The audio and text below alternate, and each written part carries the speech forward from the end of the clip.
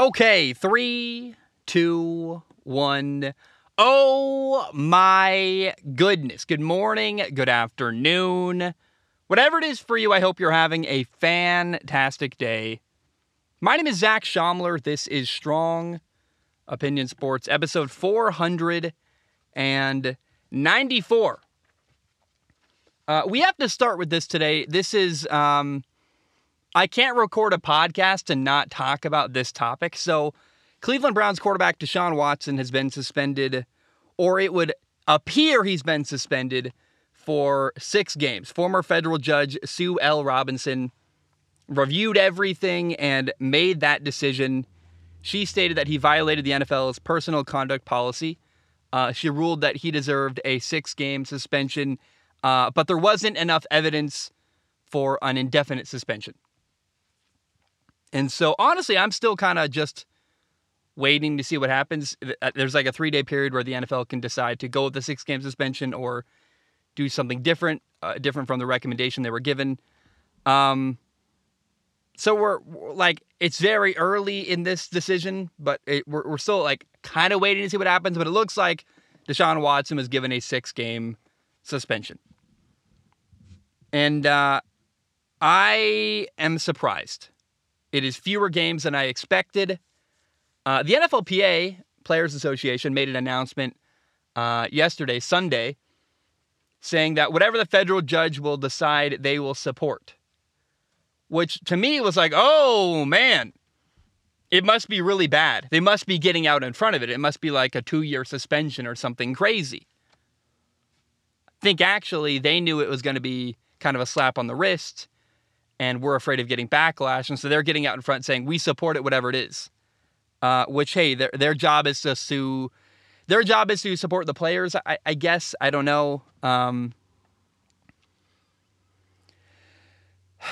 What do you say about this one, right? Deshaun Watson getting a 6-game suspension feels like too little.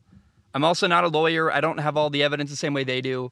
I know that he approached over 60 women about being his masseuse at some point, and it appears like from my outsider's perspective, it looks like Deshaun Watson tried to have sex with a bunch of massage therapists.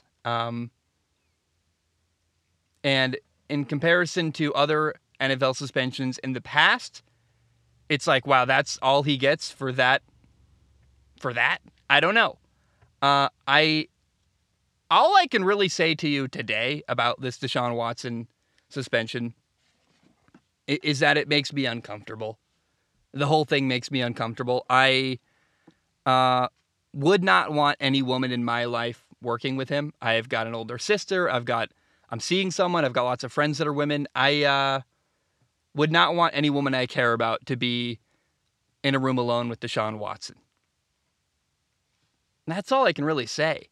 I think we live in a world where money talks, and Deshaun Watson is a superstar quarterback, and unfortunately, and in a way, again, it makes me uncomfortable to say this, but it's awful and true, is that if you are someone that the league can make a lot of money off of, the rules are different for you. And so I don't know. People get really angry when you say that. People are very staunchly defending Deshaun Watson. I get it. They're accusations. There's nothing proven. I hear you on every account there. But that's a lot of accusations. If you want to read about Deshaun Watson, it's deeply uncomfortable to me that he's playing this year in the NFL, that he's the highest paid person in the NFL, that a lot of stuff about Deshaun Watson makes me uncomfortable. Although I can acknowledge he's an incredibly talented quarterback. And we live in a society where talent gets rewarded, and if you can make a lot of money for a league, they want you in it.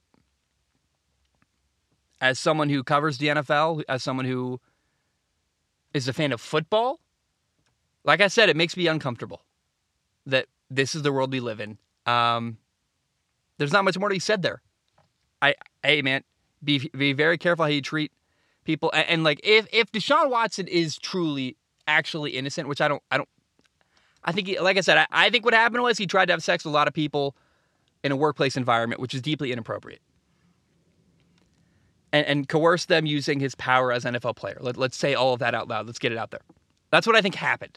My theory, my belief. And what I would say to everybody is, hey, young men with money, but really anybody, be very careful when you're in a room alone with someone. And especially if the door's locked, that's terrifying to me. And if they're just accusations, I don't know why he was ever alone in a room with them. He should have always had someone with him. If they're not accusations and that really happened, that's horrifying. And I don't know, man. This is not why I cover football. I cover football to talk about football. I can't wait. We're about to hit the NFL season. Games are going to happen. It's going to be really fun. This is the dark side of covering professional sports that I don't like at all. And like I said, the entire situation makes me uncomfortable. The fact that he's playing this year makes me uncomfortable. The fact that he only got a 6-game suspension makes me uncomfortable. And there's not much more to be said there than that. All right, how about a story that we had to... like I said, I have to talk about that. I can't ignore that story. It's one of the biggest stories in the football world right now. But I don't have much more to say beyond that. So, we did it. We talked about it. Let's move on. Here's something that excited me. In the last few days, 2 young, talented NFL receivers got paid. In Seattle, on Thursday, DK Metcalf got a 3-year contract extension worth $72 million with a $58.2 million guaranteed contract. Sorry, what am I saying? $58.2 million fully guaranteed there, and a $30 million signing bonus. That was on Thursday. DK Metcalf got paid. Then on Sunday, 49ers receiver Deebo Samuel got a 3-year, $73.5 million deal with $58.1 million guaranteed. I love to see them get paid. This makes me very happy. Deebo Samuel is 26 years old. He was a second-round pick in 2019. DK Metcalf in Seattle is even younger. He's 24 years old. He was also a second-round pick in 2019. It is not a coincidence that these guys got paid within a few days of each other. They kind of fell like dominoes, just say one after another. Both of them were doing something I like called holding in, meaning that they were going to training camp, but not actively participating in the physical side. They were at meetings, they were in the building, but they were not practicing and putting their bodies at risk without a new contract. And I think that's the way to do it. That's the way to, don't hold out, don't skip training camp. Be there, be engaged, be around everybody, and make a clear boundary. I'm not going to put my body at risk until you pay me, but I'm here. I want to be here. I want to be part of this football team. Let's get a deal made and get it figured out. And I'm so glad both of them got paid because they were getting paid way, way below their worth. And that's kind of frustrating when you see a guy on a rookie contract who is a star in the NFL, getting leaned on heavily, used a ton, not getting paid their worth. I understand where they were coming from. I supported them from day one wanting a new contract. Last year, Deebo Samuel in San Francisco was used as both a receiver and a running back.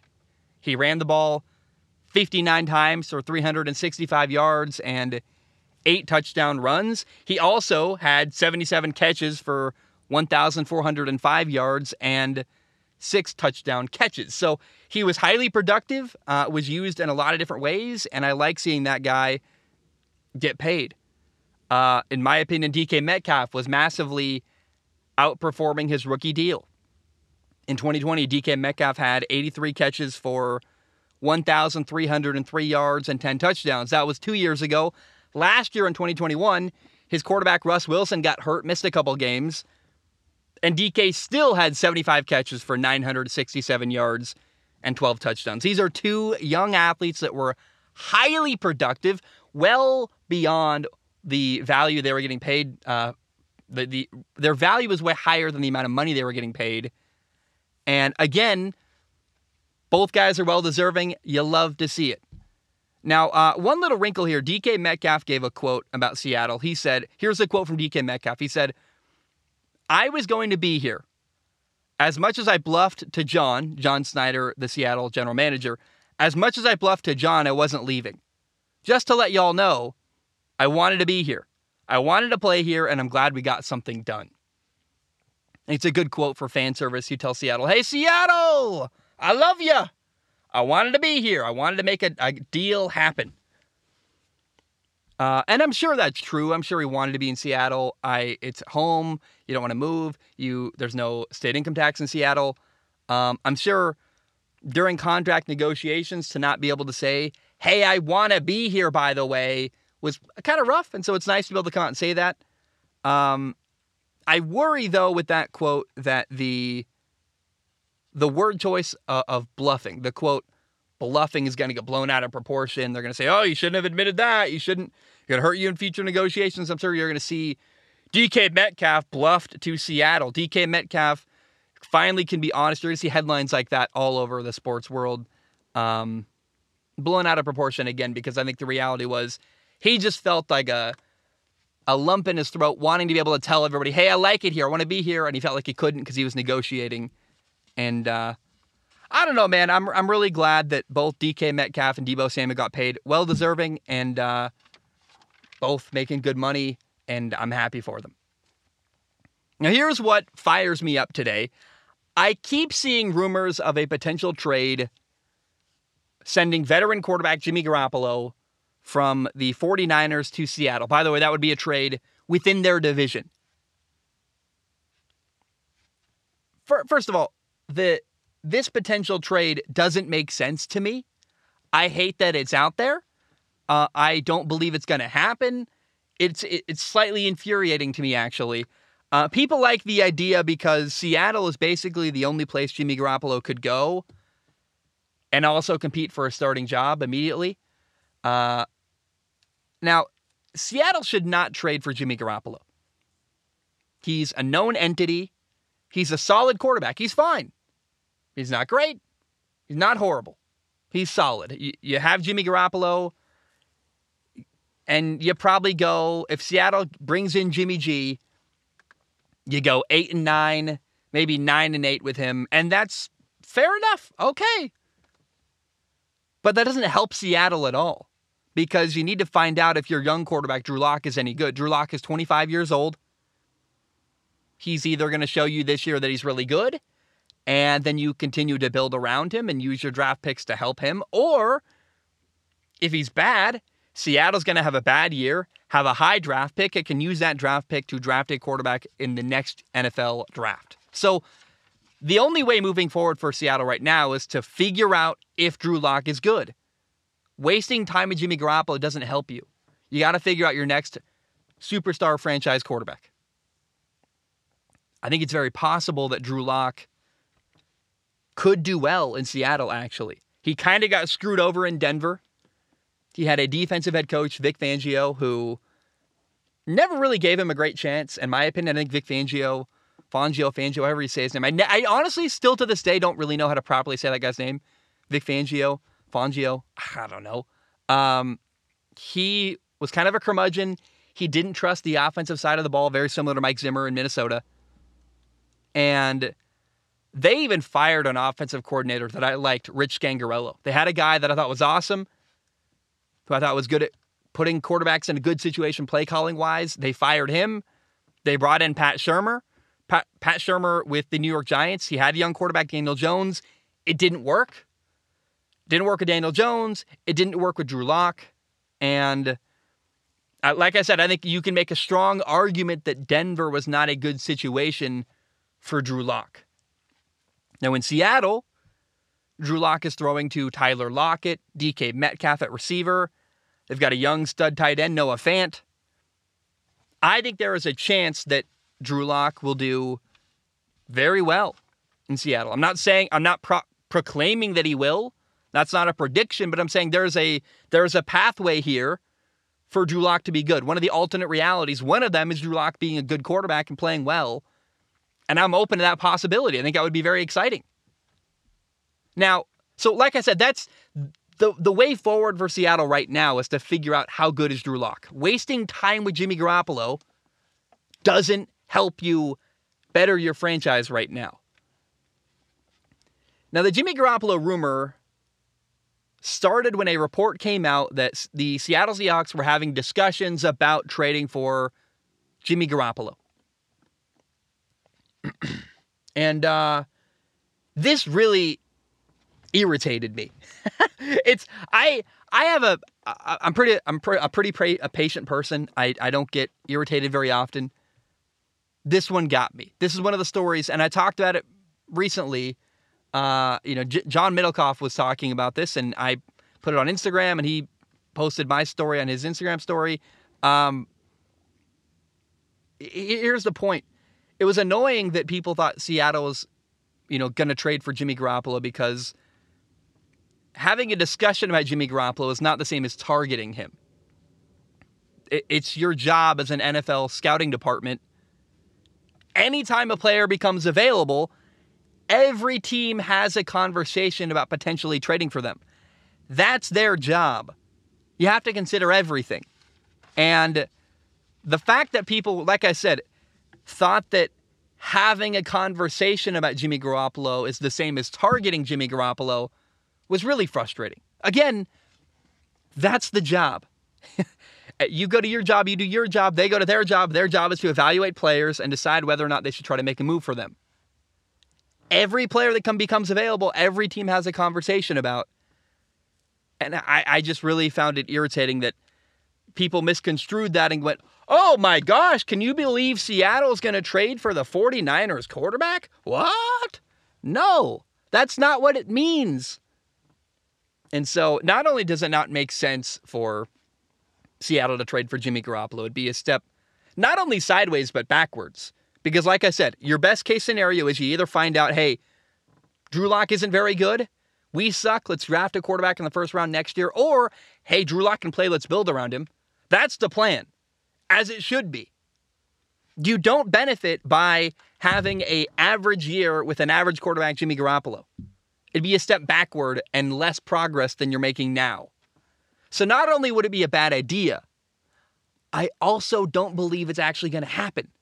I think this is a report that got blown out of proportion, and this is why I'm irritated. So Jimmy Garoppolo doesn't make sense to be traded to Seattle, and I don't think they're genuinely interested in trading for Jimmy Garoppolo. So I had to get that out. I've been writing about that. It's been bothering me. There you go. All right, here's a sad story. Tampa Bay center, the Buccaneers center, Ryan Jensen, got hurt. He hurt his knee. His left knee got carted off the field the other day. Let me Google this right now, because as of the time of me preparing the podcast, I was still waiting on an injury update. We might have one now. Ryan Jensen injury update. Let's find out.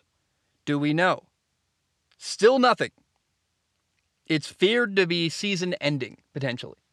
So that's Tom Brady's center, maybe out for the rest of the year, very early in training camp. The speculation is at minimum it's going to be a couple months with him. It's a really bad knee injury for one of the better linemen in the entire NFL, Ryan Jensen. And it's potentially a really big blow to a very good Tampa Bay Buccaneers football team. Tampa is loaded. They've got a good defense. They've got Tom Brady at quarterback. They've got Mike Evans at receiver. Chris Godwin is back from an injury at receiver. They just added tight end Kyle Rudolph. I like him. He's got some good years left, I think, especially with Tom Brady. I'm believing that Tom Brady's going to raise the value of a veteran player and make him better. They brought in Julio Jones at receiver. If anybody can make Julio Jones look like he used to, it's having Tom Brady at quarterback. And Julio Jones, let's talk about it. Julio Jones signed a one-year deal with Tampa. He's 33 years old. He turned 33 in February, by the way, so he's a younger 33. He got traded to Tennessee last year, and it didn't work out well. I don't know why that happened. I don't know why Julio Jones wasn't a home run with Tennessee last year. I had high hopes, but he only played in 10 games and caught 31 passes for 434 yards and only one touchdown. Not a good year from Julio Jones last year, a guy who I love. I admire Julio Jones, and at one point, I used to think he was the best receiver in the NFL.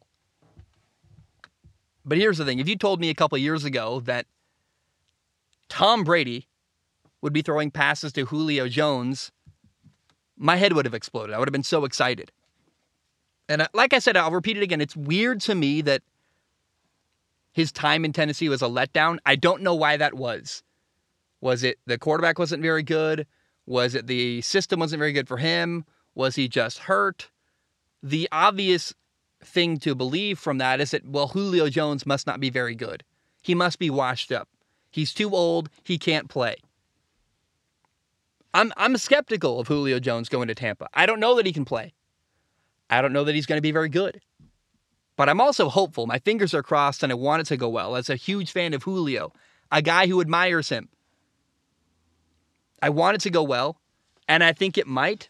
And I certainly want to at least acknowledge that Julio Jones is now going to Tampa on a roster that's really good, with a team that has Mike Evans and Chris Godwin, or potentially, it's kind of like in basketball, actually. You know, John Wall went to the LA Clippers where they got Paul George and Kawhi Leonard, and you're like, well, hey, the third best defender is now guarding John Wall.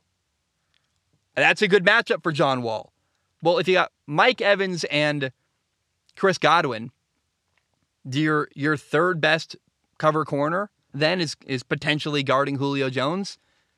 That's a good matchup in my opinion. I think still, it's not quite that simple. That's an oversimplification of that.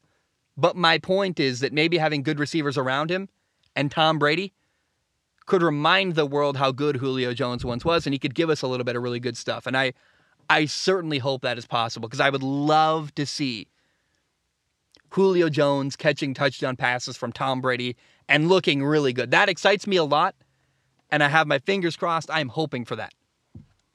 All right, it is now time for Ask Zach, my favorite part of the show. It is where I read questions from the audience. If you want to write into the podcast, you go to patreon.com/Zach Schaumler, patreon.com/Zach Schaumler. It's $1 a month. You can donate more if you want to. Please do. It literally does help pay for everything and keep me alive. But $1 a month, $12 a year, gives you access to submit questions on Patreon. Now, I do not guarantee to read your question on the show. My only guarantee is I look at every single question with my eyeballs, and I pick the top couple to read on the podcast. By the way, that $1 a month I stretch really, really wide. I give you a lot of value. Not only do you get to write into Strong Opinion Sports, you also get to write into my other podcast, Zach Schaumler Talking, and you get that podcast, Zach Schaumler Talking, early on Patreon. So, patreon.com/Zach Schaumler. That's the pitch. Let's jump in. Joshua wrote in on Patreon. If I can find my phone, I had it somewhere. There it is. Oh my gosh. Can you believe it? I'm in the tiniest space ever, and I still lose stuff all the time, which is like, I guess that's a lot about me. Joshua writes in and says, hey, Zach, details came out that part of the Kyler Murray deal is that he is required to spend 4 hours on film study. Is this a bad look, and should fans of the Cardinals and him be worried that they had to put into a contract things he should already be doing? So this is a really, really fun topic in my opinion. When Kyler Murray signed his massive $230 million contract, there was an independent study clause in there that requires him to watch 4 hours of film a week. I should say required him to watch 4 hours of film a week, because it was such a bad look. And it was a bad look for both Arizona and the player, because it made Kyler Murray look lazy, and it made Arizona look stupid for signing for giving a massive contract to a player who is not potentially watching film. If watching film is a concern of yours, you probably shouldn't be giving that guy $230 million. So Kyler got all defensive. Kyler Murray was like, oh, it's disrespectful. People are doubting me, blah, blah, blah. And Arizona actually ended up removing the clause from the contract. Here is a statement that Arizona made in the wake of all that. They said, after seeing the distraction it created, we removed the addendum from the contract. It was clearly perceived in ways we never intended, and our confidence in Kyler Murray is as high as it's ever been, and nothing demonstrates our belief in his ability to lead this team more than the commitment reflected in the contract. They're like, yo, we paid him $230 million. That should speak for itself. And how dare you create a distraction and be questioning why we put in there? I have no idea. Look, I don't know why there at one point was a clause that required Kyler Murray to watch 4 hours of film a week by himself. It's hilarious and weird because the reality is that watching 4 hours of film a week is nothing. I watched significantly more than that as a high school quarterback. Like 4 hours that's what Tom Brady watches like in a day after practice. So it's weird it's in there. I don't know if they were micromanaging him. I don't know if they were trying something new with a contract. I don't know what it was. I don't know why it's in there. I have a hard time believing Kyler Murray doesn't watch any film.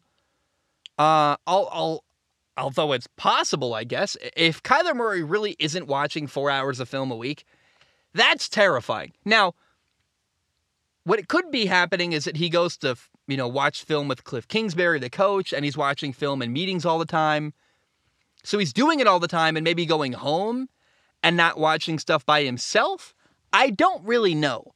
But certainly this was a very weird story. One, I haven't ever seen anything like that. I heard the stories of Jamarcus Russell not watching film are legendary. Look them up sometime if you want to. But I've got a hard time believing Kyler Murray doesn't watch any film.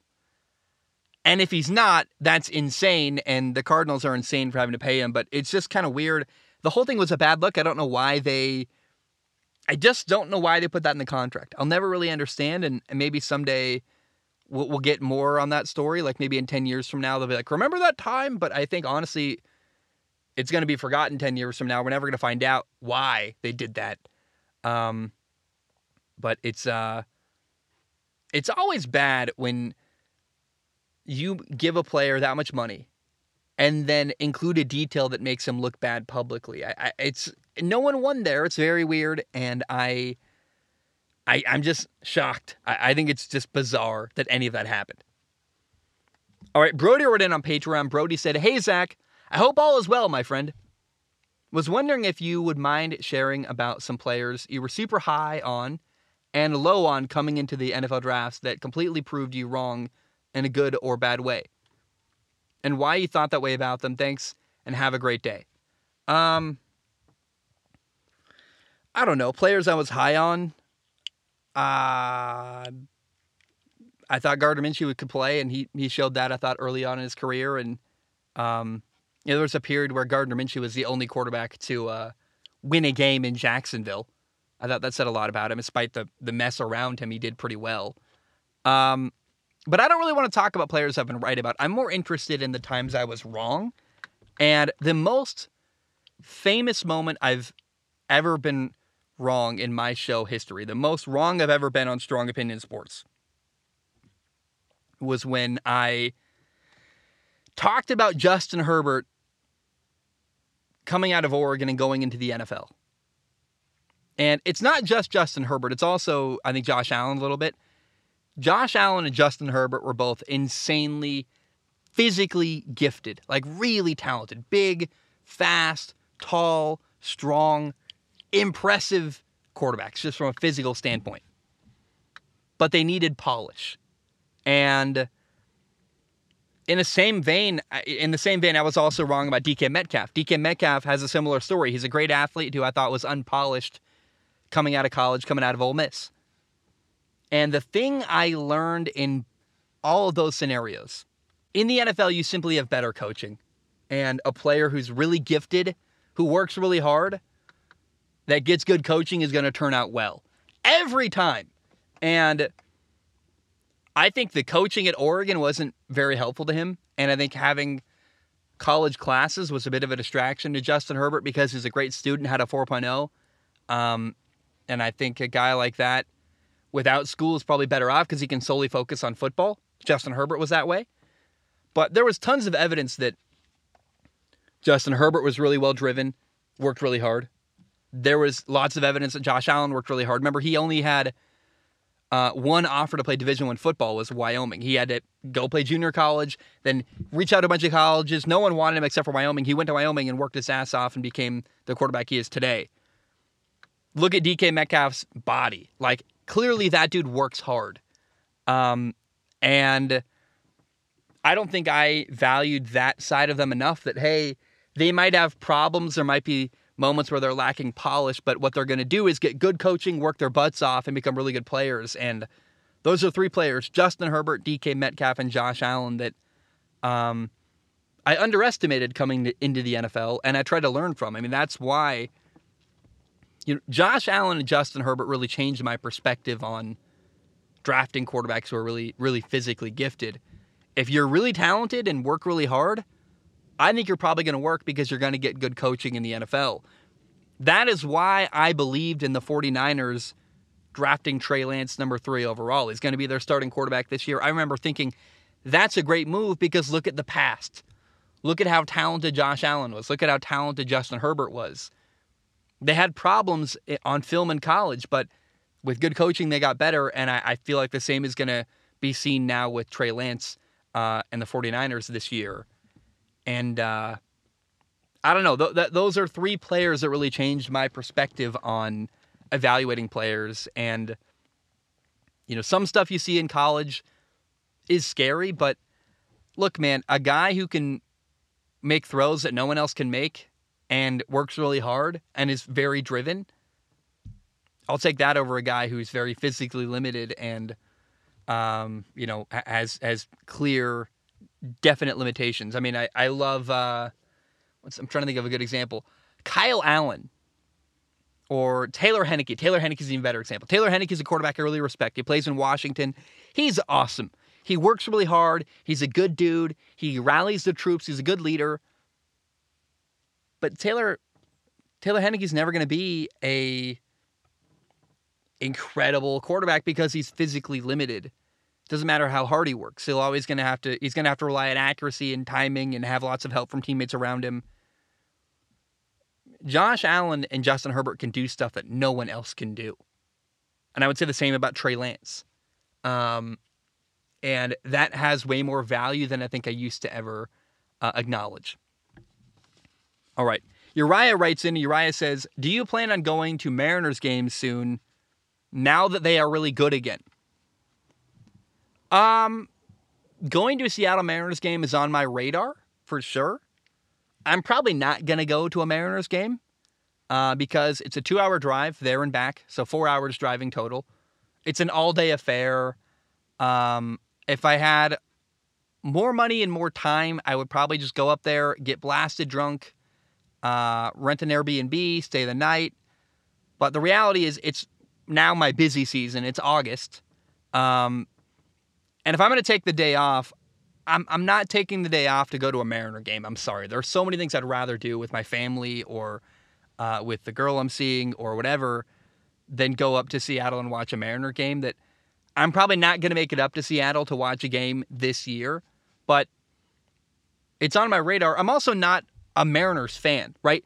Them being good isn't that attractive to me. I'm actually still a little bit bitter to them about the past. But at some point, probably next year, I'll go to a Mariner game and happily cheer for Seattle, because why not? They're my local team. And even if they're a bad baseball team, I don't really care about the game as much as I care about getting a couple beers, having a hot dog, being with my friends and family. That sounds fun to me. It's a good environment to hang out with people, I guess, is my point.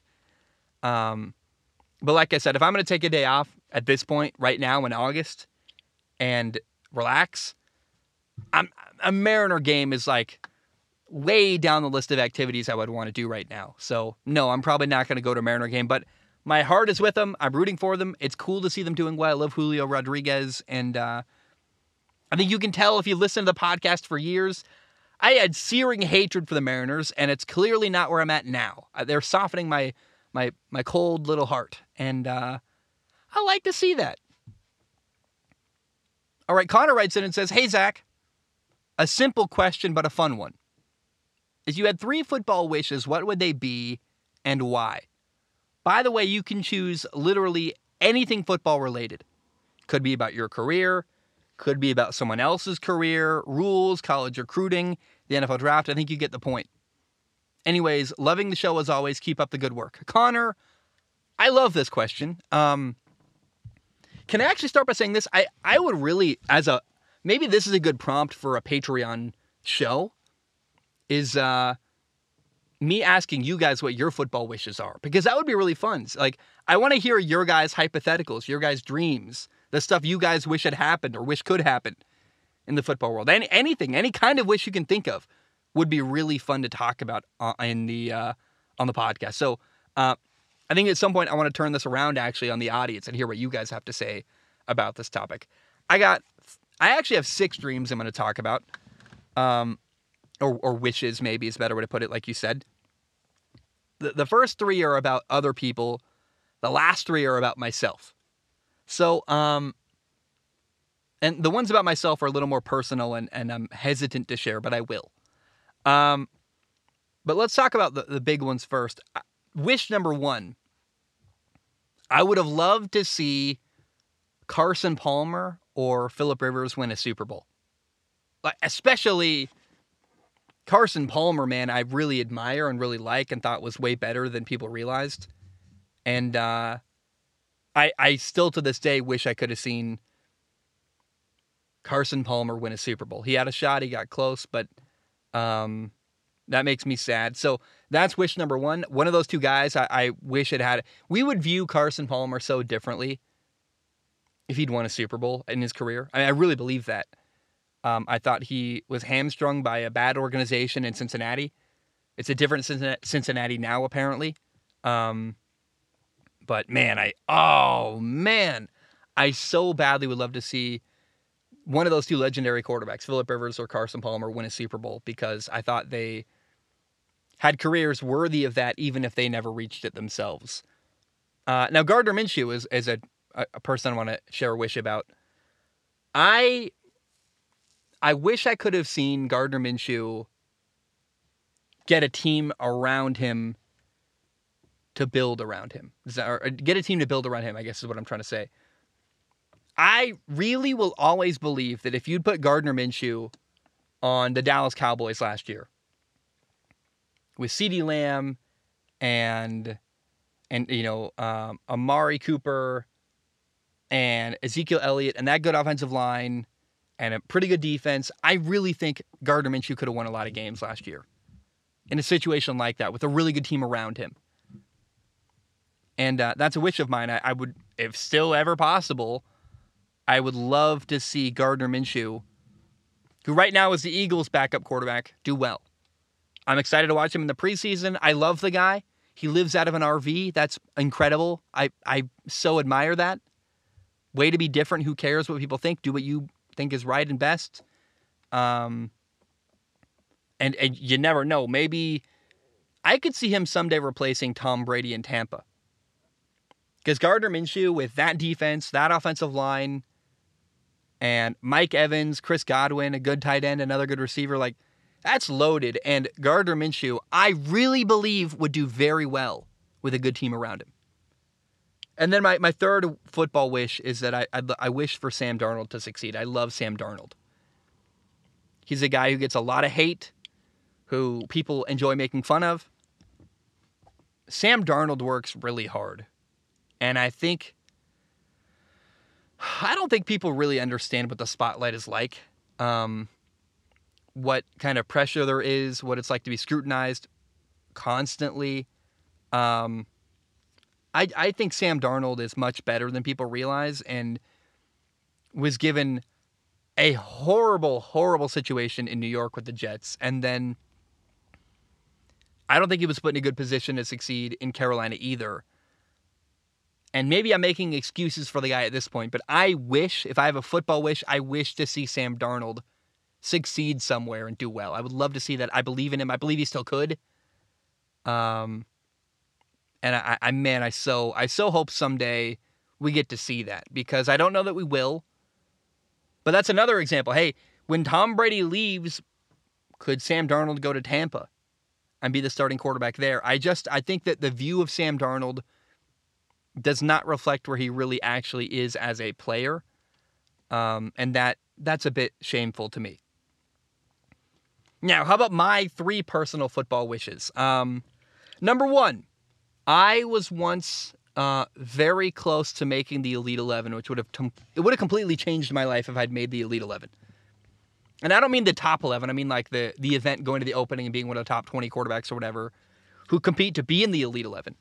I was on a field with Ross Bowers, Brett Rippon, some kid he was awful. He went to USC and then Arkansas. And I was better than him on that day. Like, I kicked his ass. Oh my gosh. We were doing drills at the University of Oregon. And I had one of the best days I've ever had in my entire life throwing the football. I was on fire. I'm not being delusional. I'm being serious. Like, I really killed it. I had a better day than Brett Rippon, who's an NFL quarterback who was incredible at Boise State. I don't know that I would have had the career he had if I'd gone to Boise State. But I know on that day, in particular, I was better than him. I killed it. Best day I've ever had in my life at a camp. And they gave Ross Bowers an invitation to the Elite 11 that day. And there was one spot remaining. Brett Rippon did not get invited.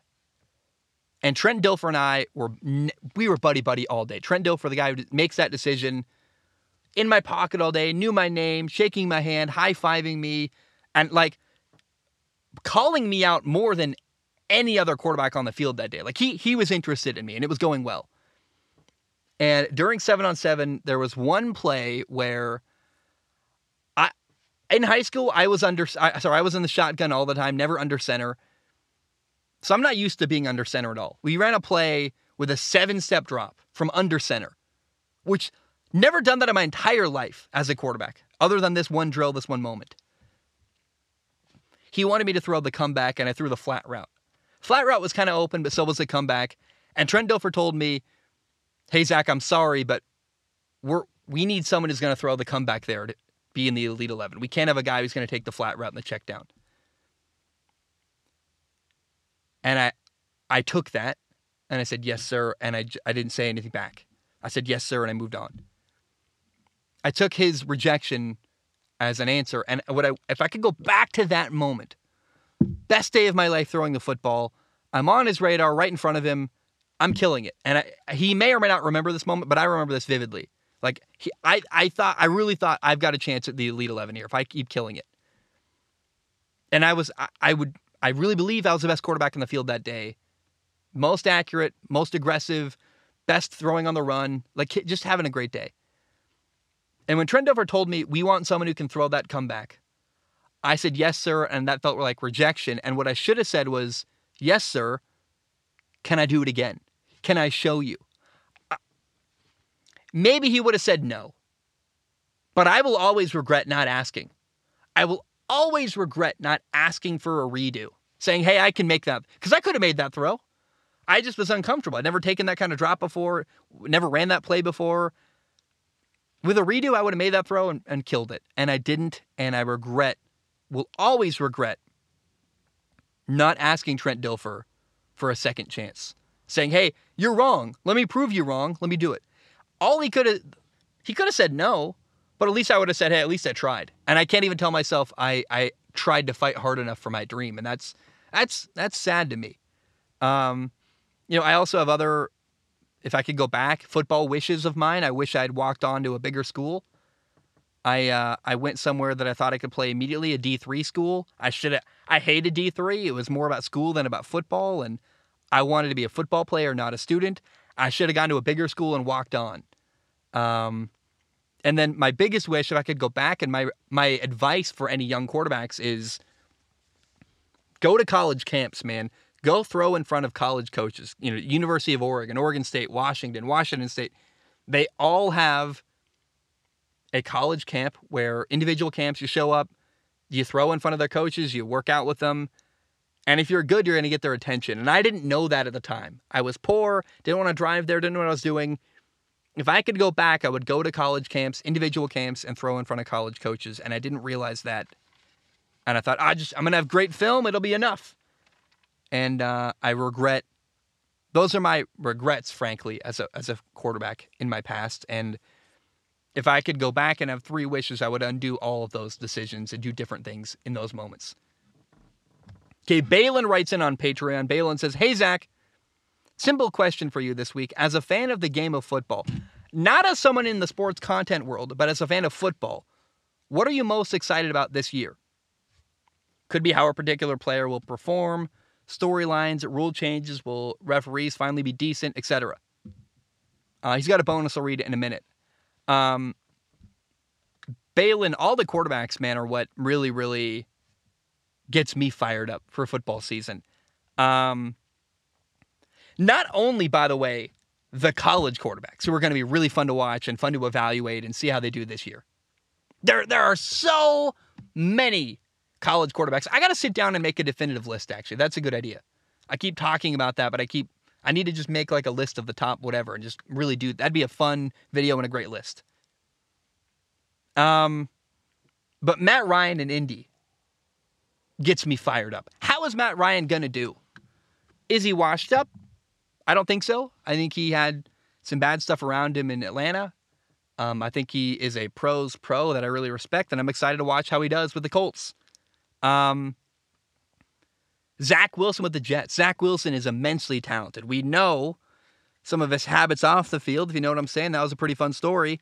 But I like Zach Wilson. Zach Wilson's incredibly talented, and I believe in him. And I think he's going to have a good team around him in New York. I don't know they're going to win a lot of games, but they're going to be competitive and fun. I believe that. Mac Jones in New England is poised to be better than ever, and I think going to have a great year and really impress a lot of people.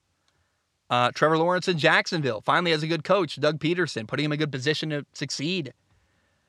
We get to figure out how good Trey Lance is in San Francisco. I'm a big believer in Trey Lance. I look at Justin Herbert. I look at Josh Allen. I think Trey Lance is along the same vein as them. Insanely physically talented and going to do incredible stuff when he gets his opportunity. How good is Justin Fields in Chicago? I don't know about that one. I worry about him. I worry he's not getting a lot of help in Chicago. I worry that he's not being supported enough. But he certainly is talented, and I'm hopeful for him. Can Tua prove himself? Tua Tagovailoa in Miami. Throwing to Tyreek Hill and Jalen Waddle and a better offense with Mike McDaniels, a fun coach who's got good play design. Finally, by the way, Tua has an offensive coach who believes in him. Same with Kirk Cousins in Minnesota. Got Kevin O'Connell, a coach who is going to design a system to work for Kirk and not fight against him, but trust in him and believe in him. Can Kirk Cousins be better with a coach who believes in him? I think so.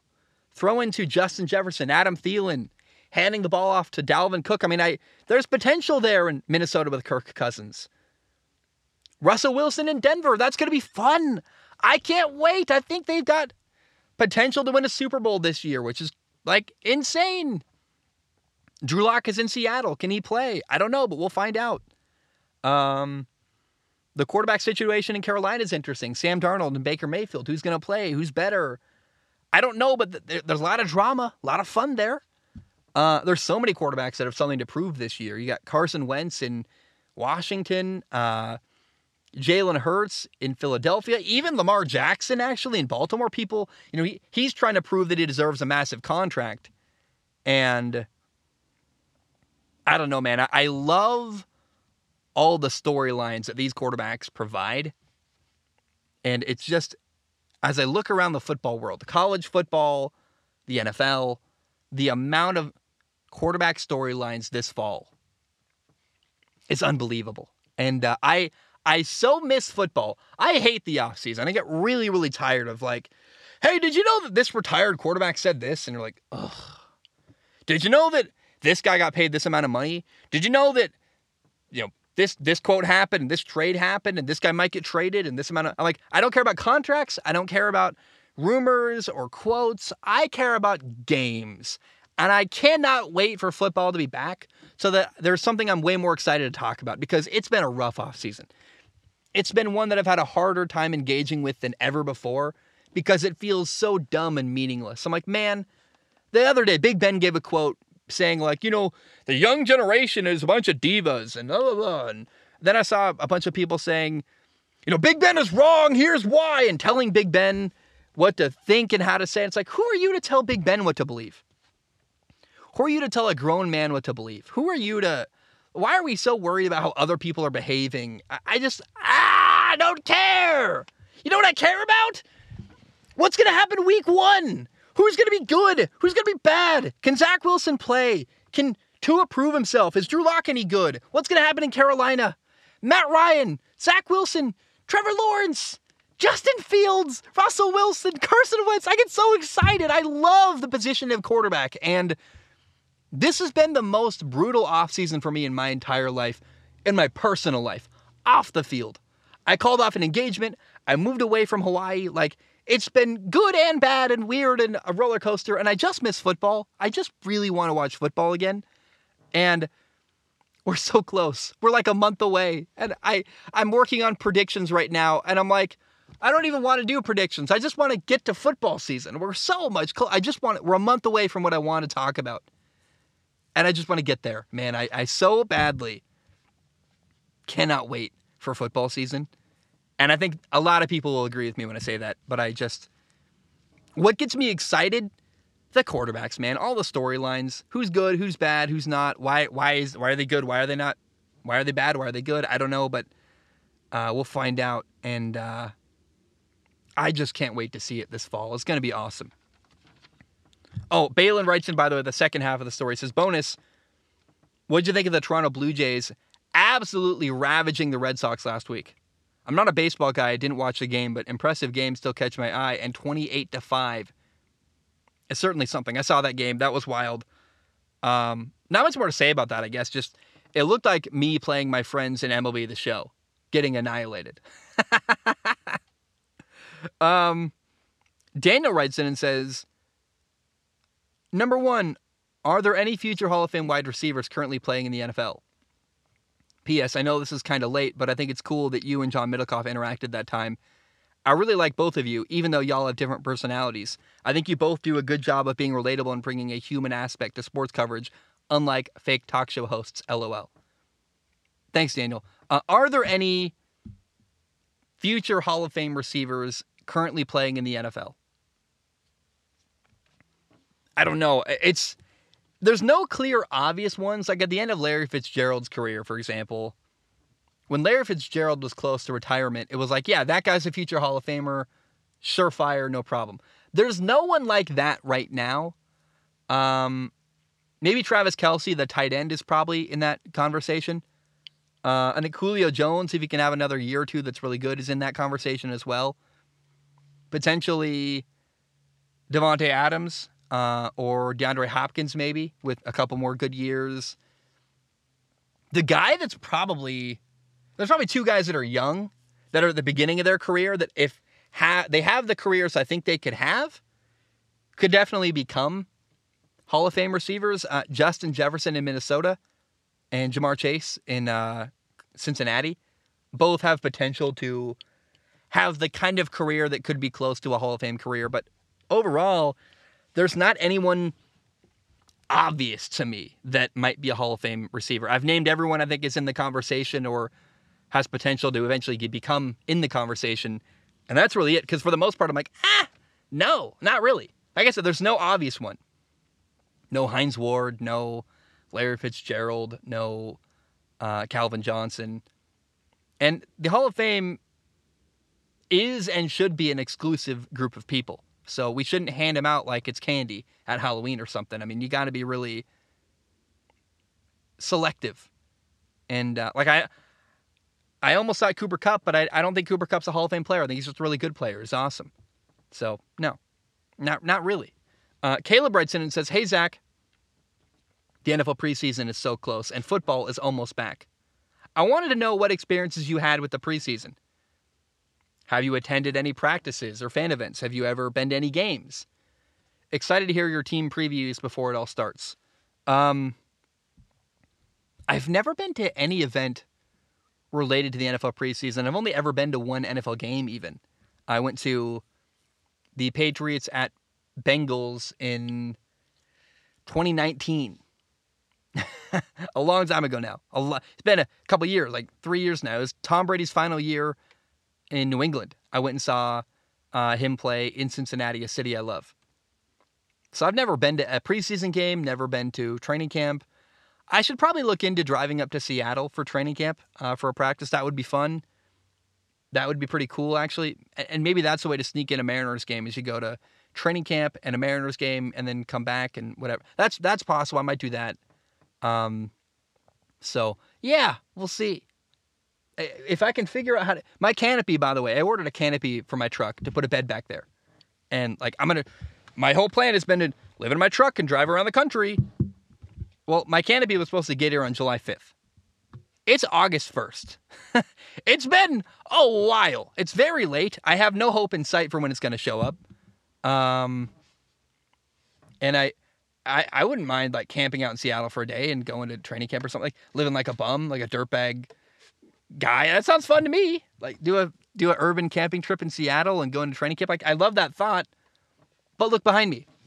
Oh, there's no canopy still. And I'm irritated about it. I can't tell you how much it's been frustrating to me that I ordered a canopy to live out of because that's my crazy idea. And it's been 2 months since I ordered it and I still don't have it. And again, I've called and they're like, has it even shipped yet? They're like, no. And I'm like, great. I love supply chain issues. Oh my gosh, I'm so happy. Good thing we have no fiberglass in our country. Ha ha ha. Great. So yeah, I don't know, man. Potentially, I could see myself driving up to Seattle for training camp. That would be really, really fun. Okay, Joshua asks what I think is a really interesting question. Joshua says, "Hi, Zach. I was wondering who your favorite backup quarterbacks in the league are, but I wanted to break it down a little further. Who do you think are the best mentor quarterbacks, and who are the most talented / close to starting material quarterbacks?" So these are different things. Who's a mentor? Veteran usually has perspective and can help a young quarterback. And then who's a quarterback who's close to a starting caliber quarterback who can help you win if your starter gets hurt? There are, I think, 4 or 5 guys who I think are both actually. Both have perspective and can help a young quarterback as a backup and can play a bit if they need to. Number 1 in that list, in my opinion, is Tyrod Taylor. Tyrod Taylor right now is the backup in New York. I think Daniel Jones is their starting quarterback, but if it's not DJ, Tyrod Taylor can play really well. And he's certainly not bad for a football team. He's going to help your young quarterback, Daniel Jones, a lot. So Tyrod Taylor is a guy who does both mentor and is starting caliber that I love a lot. He's probably the best backup in the league, quite frankly. I would put Nick Foles on that list, a guy who, veteran presence, mentor, but can help you win if you need to. Clearly, he won a Super Bowl with Philadelphia that way. Jacoby Brissett, another guy, veteran presence, can play a little bit if you need to. I like him a lot. Case Keenum is one of those guys who can do both. Jimmy Garoppolo is probably the ultimate example. Once took the 49ers to a Super Bowl. Kind of right on the cusp of either one of the worst starting quarterbacks in the league or one of the better backups in the league. Is right there, kind of the 33rd, 32nd, 34th best quarterback in the NFL. There's 32 teams, so he's right there, kind of right at the cusp. And those are the guys who can do both really well.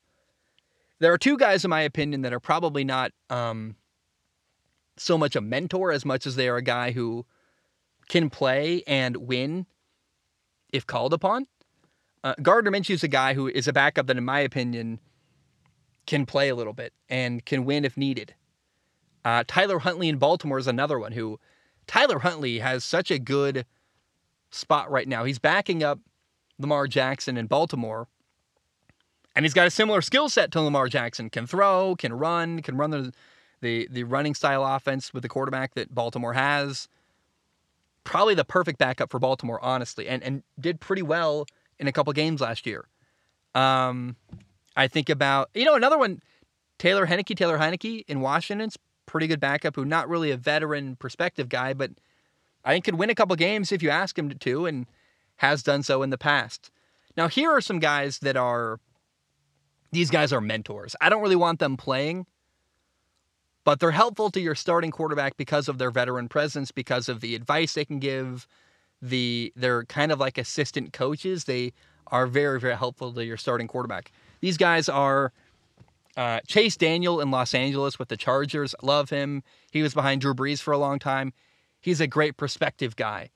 Brian Hoyer, longtime Tom Brady backup. He's a good veteran perspective guy. Joe Flacco was once an NFL starter, once took a team to a Super Bowl. I don't really want him playing anymore. He's not very good in my opinion, but certainly as a backup can really provide a lot of value and mentorship for a young quarterback, a guy like Zach Wilson in New York, something like that.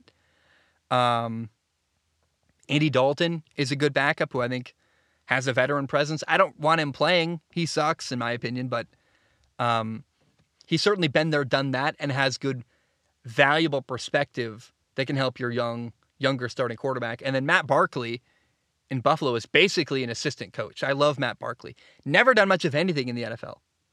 Career backup. But a brilliant, brilliant guy who's good for your starting quarterback and is like an assistant coach. Like I said, Matt Barkley is a good mentor as a backup quarterback that I really admire and really like. Okay. I am so hungry. I don't know if you can hear my stomach growling. I didn't eat breakfast. It's very early in the morning. That was a mistake. I should have had breakfast before I came out here to record. Devin wrote in on Patreon and said, "Hey, Zach, straight up, what are your top 3 favorite routes to throw?" Devin, I like timing routes, frankly. I like stuff that require anticipation. So I love, still to this day, throwing a corner route. It's an out-breaking route vertically. There's something about the corner route. When you throw it before the guy breaks and then they turn and the ball appears in their hands because you anticipated where they were going to be. I had a receiver named Nate in high school who I just a couple times, man, had the most brilliant connection with him where, like, he's slightly before his break, he's breaking down to turn. I'd put it out there on the corner route, lead him out there. Oh my gosh, it's the best feeling in the world. And it takes a good receiver to be able to be running and the ball's already in the air. They got to find it in the air and go catch it. I mean, what a skill for him. And I love throwing to him. I love corner routes are incredible. I love wheel routes. I like vertical routes in general. Like a fade is awesome. I think a wheel is even more fun.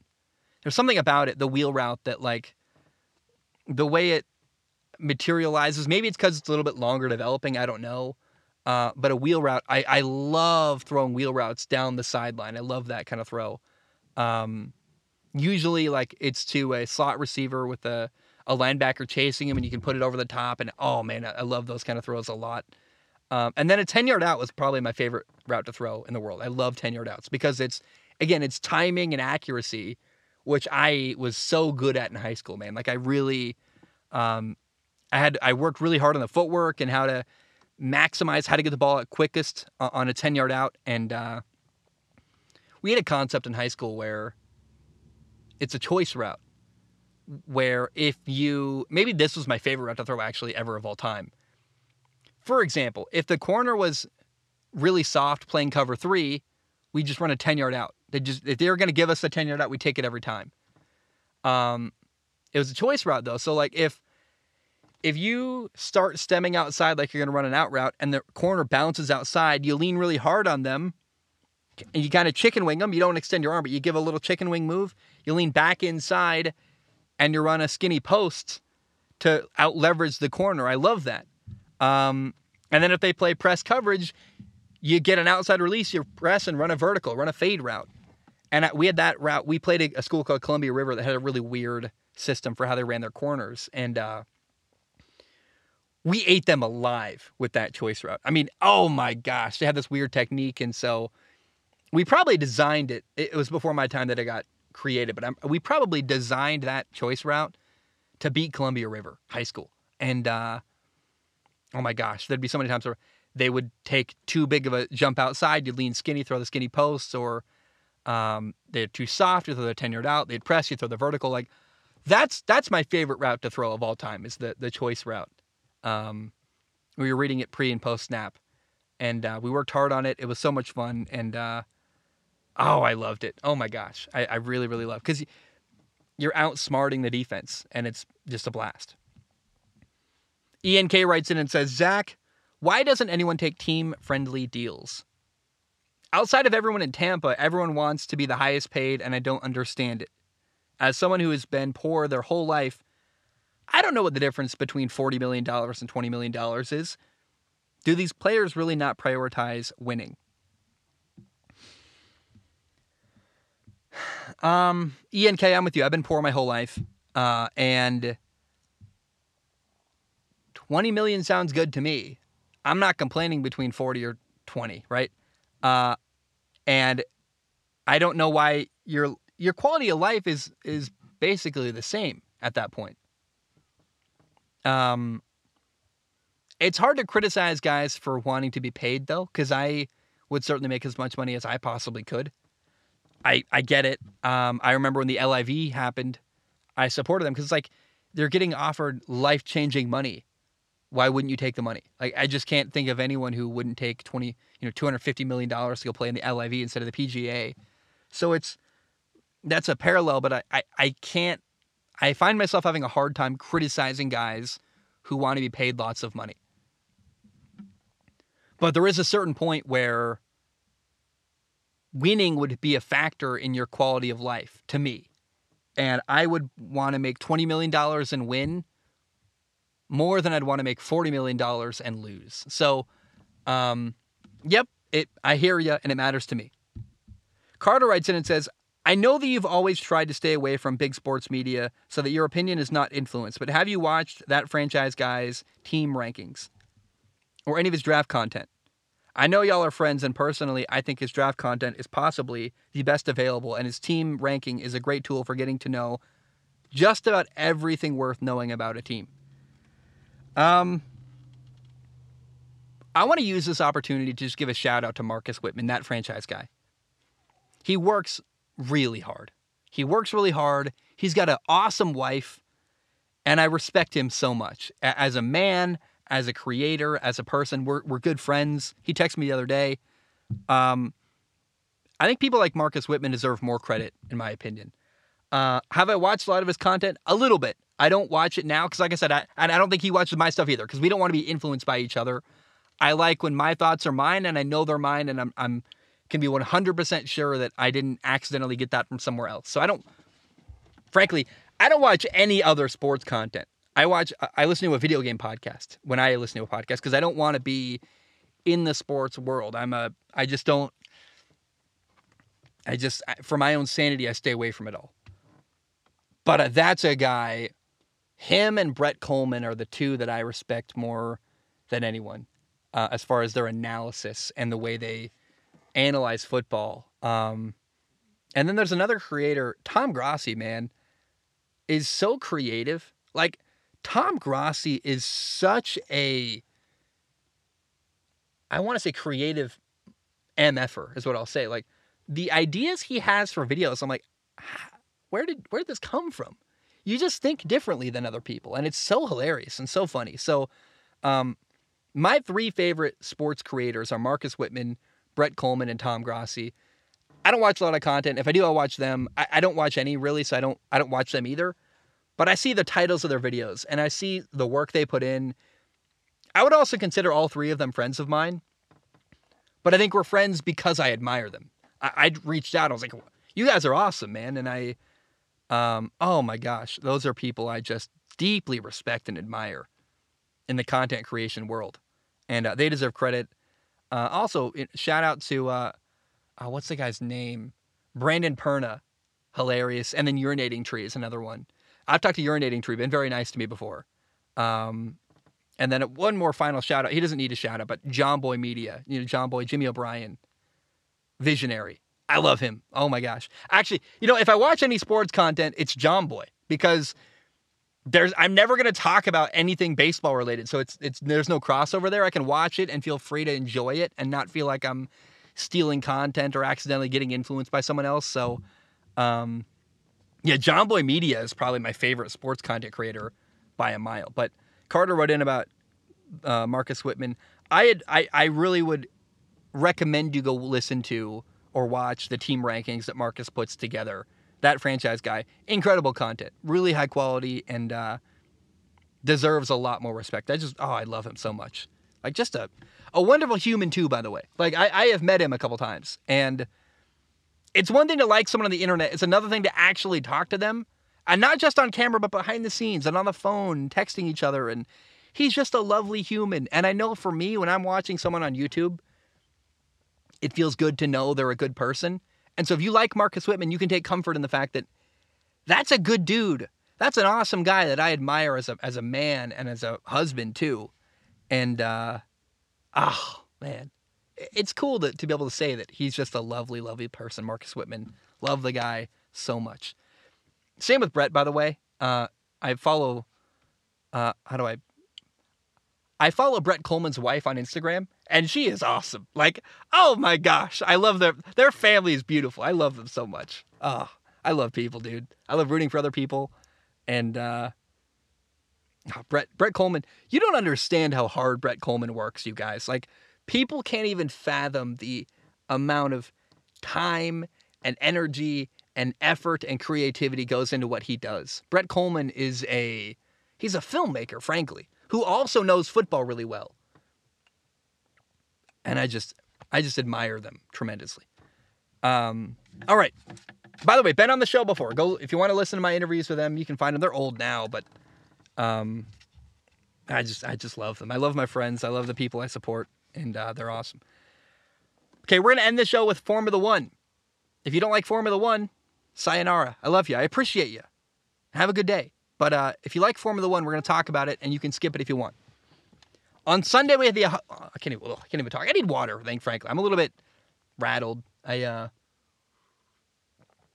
going to be 99 degrees today. It's very early in the morning, so we're here before the heat, but I can already feel it heating up, and that's scary.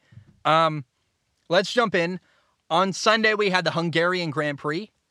I thought it was a fun race, tense, very exciting. And the story of the race to me is Red Bull.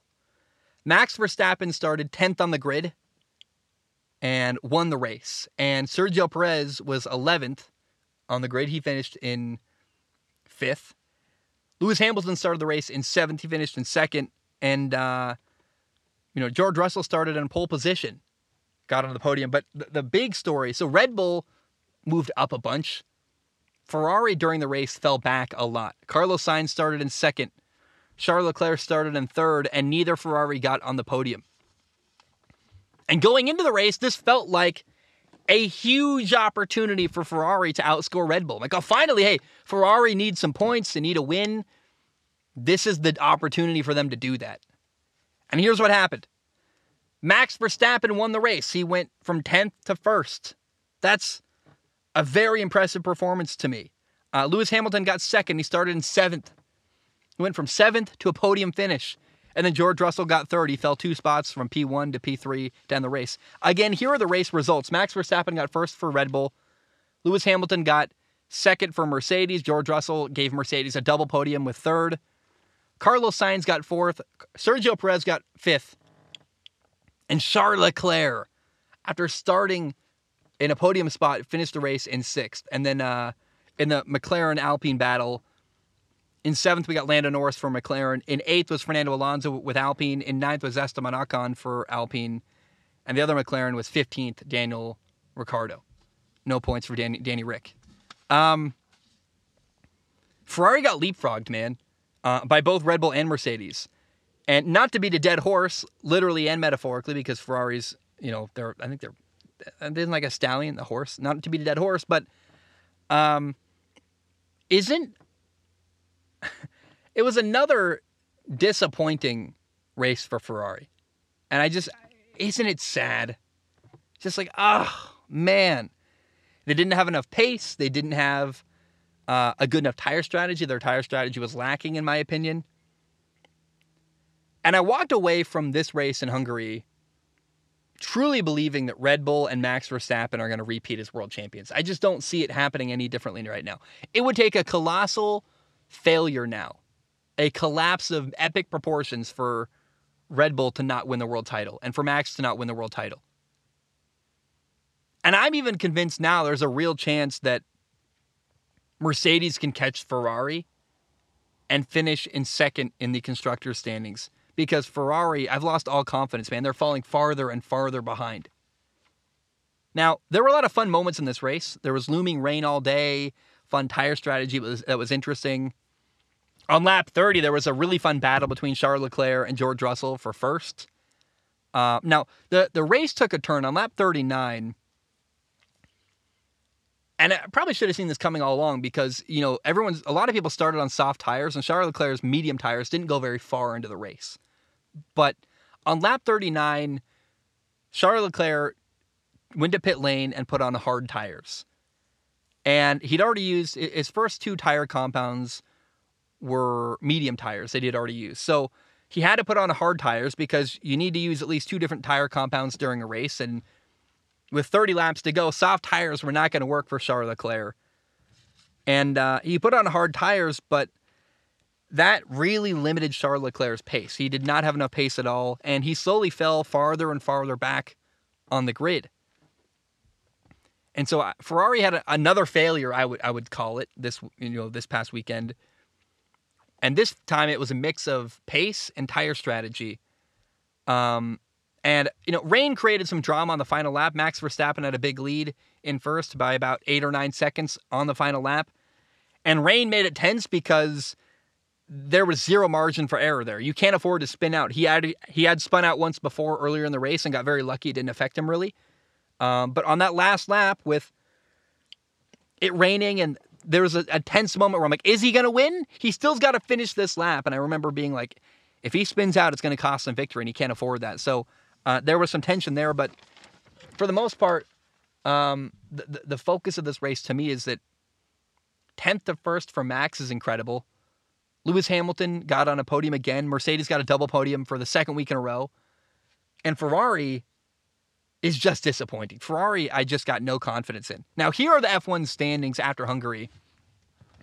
In the driver's standings, Max Verstappen leads with 258 points. Second is Charles Leclerc with 178 points.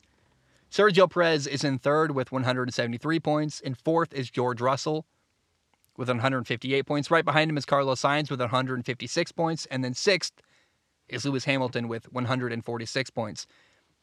Look at how much ground Mercedes has gained on Ferrari. It's unbelievable. Here are the team and constructors standings. In first right now, you got Red Bull. 431 points, almost 100 points ahead of the next closest competitor, Ferrari. Ferrari's in second right now with 334 points. And then right behind him, about a race victory and a half away, is Mercedes in third with 304 points. They are challenging Ferrari and have a shot to overtake them. And then fourth right now in Formula One is Alpine with 99 points, and fifth is McLaren with 95 points. Alpine is now ahead of and continuing to hold the lead over McLaren. The two most competitive battles right now in Formula One are Ferrari against Mercedes for second, and then Alpine against McLaren for fourth. It's fun. It's interesting. I'm excited for that. It cannot be. The next race in Formula One it's going to be a while. I forgot. We're heading into summer break. So the next race is not until August 28th. We got a while. That's going to be the Belgian Grand Prix. And so we got a long break now. A lot of football content coming up ahead because the rest of this month is going to be basically no Formula One. The next race is the Belgian Grand Prix on August 28th, Sunday. And we will see, with not many races left, the year is dwindling. Can Red Bull hang on to the lead? Can Mercedes pass Ferrari? And who will be fourth, McLaren or Alpine? Now, let's talk about Alpine real quick. Alpine star driver Fernando Alonso is leaving Alpine to drive for Aston Martin next year.